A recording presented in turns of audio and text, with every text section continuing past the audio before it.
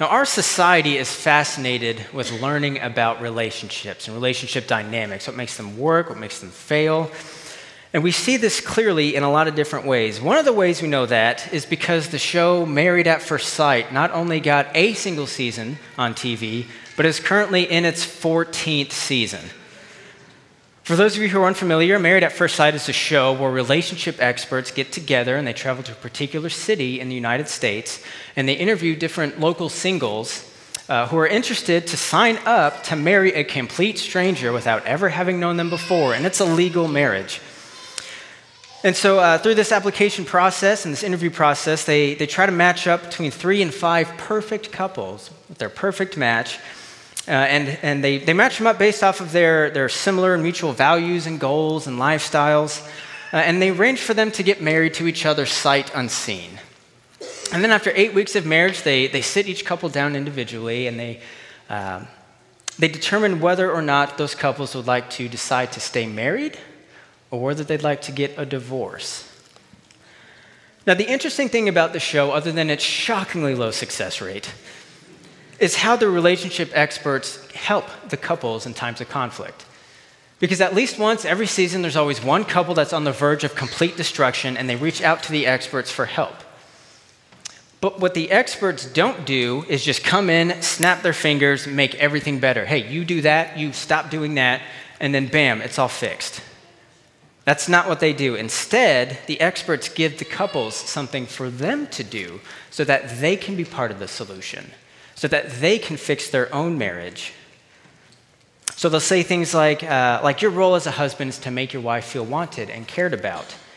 And when you become emotionally unavailable because you're distancing yourself, you're pointing out things that are wrong in this relationship based off of what you've experienced in previous relationships, when you do those things, she detaches herself too, and she doesn't feel like she's wanted or cared for.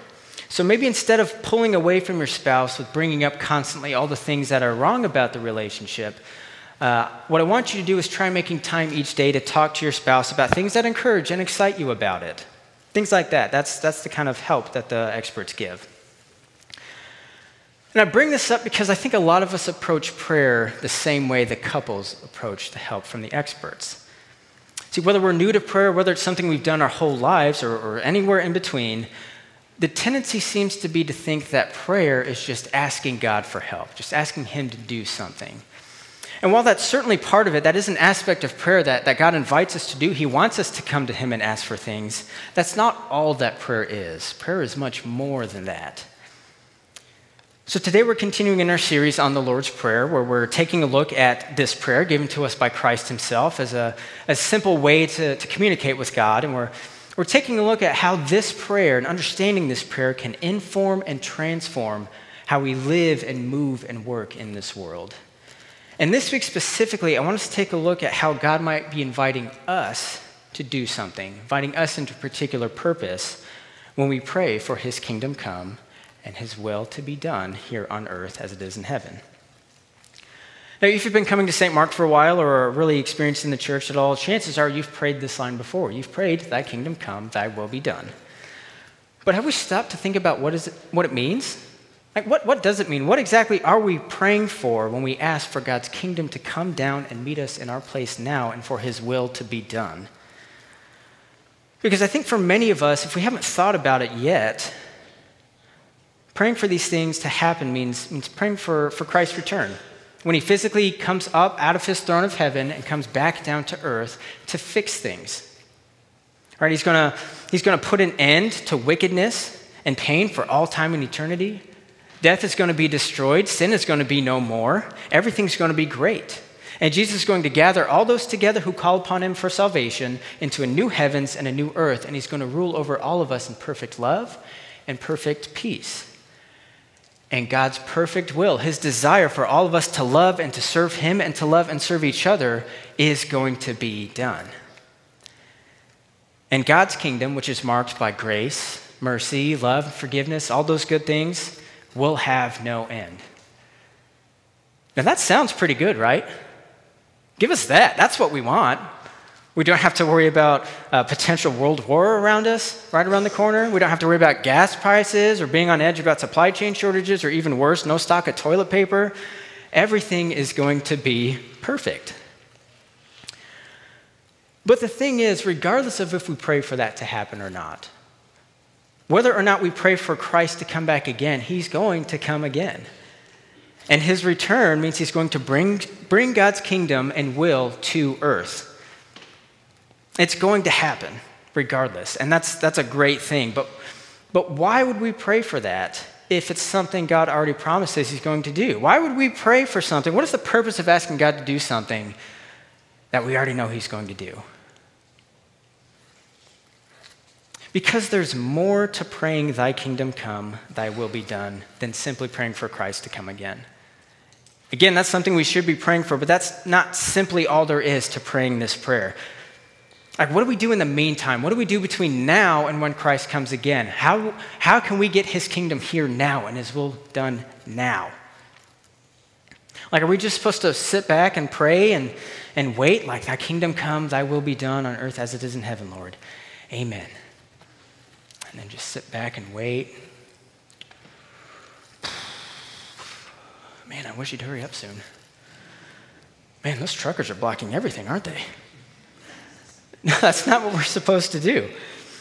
See, anytime we pray for God to take away the aches and the pains we feel in our broken bodies, anytime we ask God to take the cancer away that's ushering another one of our loved ones closer and closer to death's door, anytime we sit on our phone and doomsday scroll for hours and ask for God to end the injustices, the brokenness, the wickedness, the darkness that's rampant in our world, and anytime we pray for God, God, you know how much I care about my friend who doesn't know you, and I know how much you care about them, so much so that you invite them into a relationship with you through what your son did. And my heart breaks at the thought of them not knowing you, of them spending an eternity apart from you. So won't you move, won't you work, won't you open their eyes to see your love, your mercy, your goodness, your kindness, how awesome you are. Please, God, work in their heart and in their life. Anytime we pray for things like that, anytime we pray for God to meet us in the brokenness and the messiness in our world now, we're praying for God's kingdom to come now. And we're praying for his will to be done now. And we want him to answer those prayers now. But with all that's going on in the world, sometimes it seems like God's ignoring us, or that he's just sitting there holding off on doing anything until he gives Jesus the go-ahead to mount up on that cloud and head this way. See, sometimes it feels like we're being ignored by the very one who invited us into a personal relationship with him. That we're being shunned by the very person who provided us with this example of what to pray for, that he's not doing it. We've done our part. We've asked, we've begged, we've prayed. Why isn't God doing his part? Why isn't he answering me? See, if we're honest, sometimes we feel that way. And we forget that God has already answered our prayers. He already answered that. 2,000 years ago, God himself came down in the form of a man to earth. And he taught all about the will of God and what God's kingdom is like. And he healed diseases, and he brought the peace and comfort of God to people who were hurting. And he even raised people up from the dead. And then he let himself die, so that we, the sinners he died for, can have a relationship with God again. And then he was raised up again to new life, so that we too, who call upon him for salvation, may have that same life. And before he ascended back into heaven, he gave his followers something. He gave them his Holy Spirit, so that they might have faith in him now.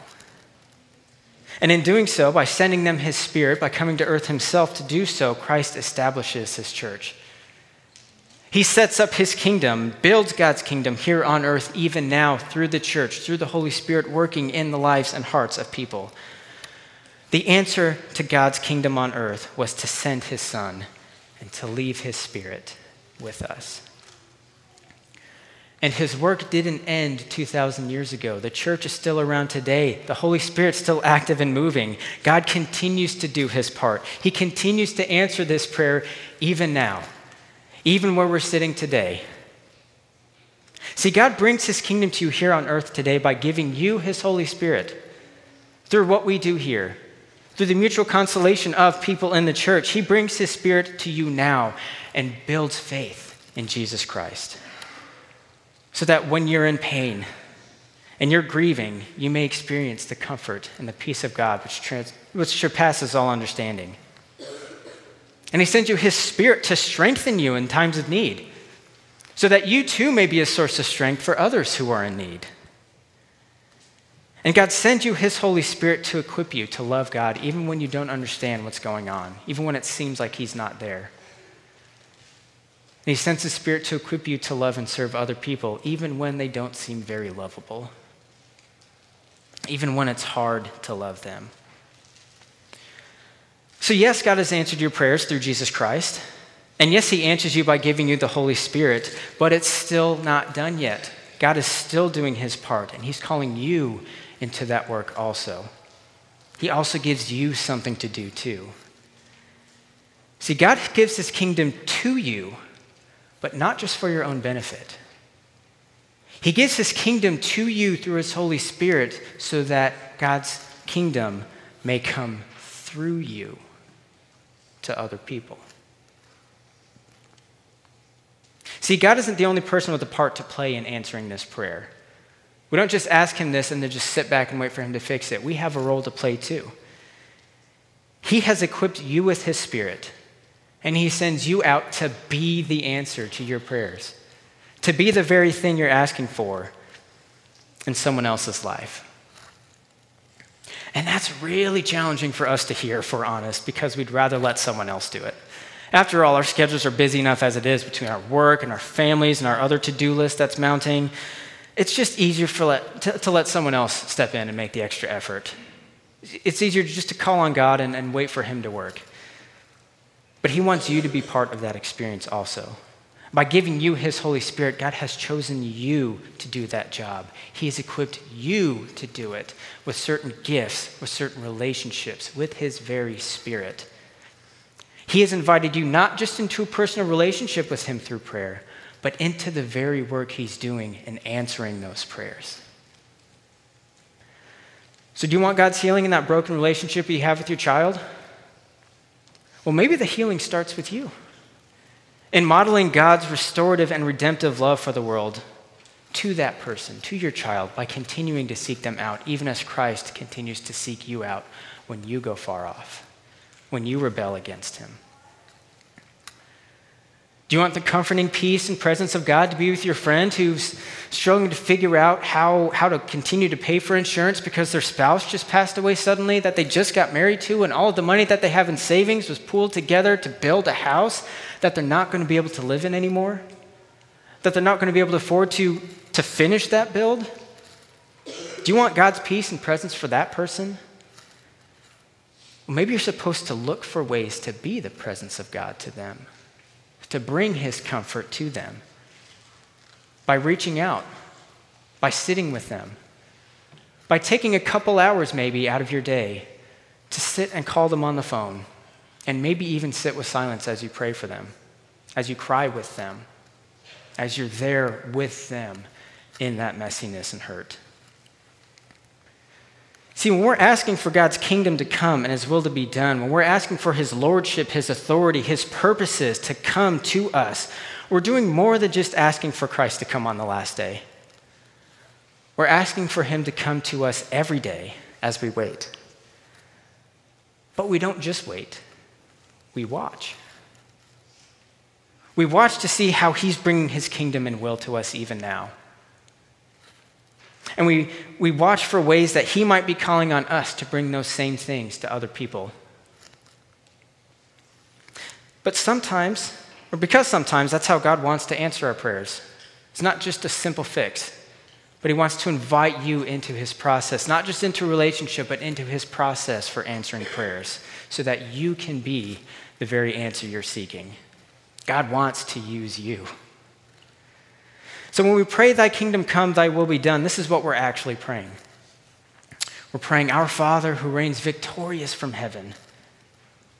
And from that kingdom, please bring your victory and your holy and perfect way of doing things to us in our broken world. Send your Son back to us to fix all the things we've messed up, all the things that are dark and broken about this world. And we ask that you would have him hurry back. But until that time, Show us how to live in such a way that our lives bring about your gracious will, your will of salvation and your service.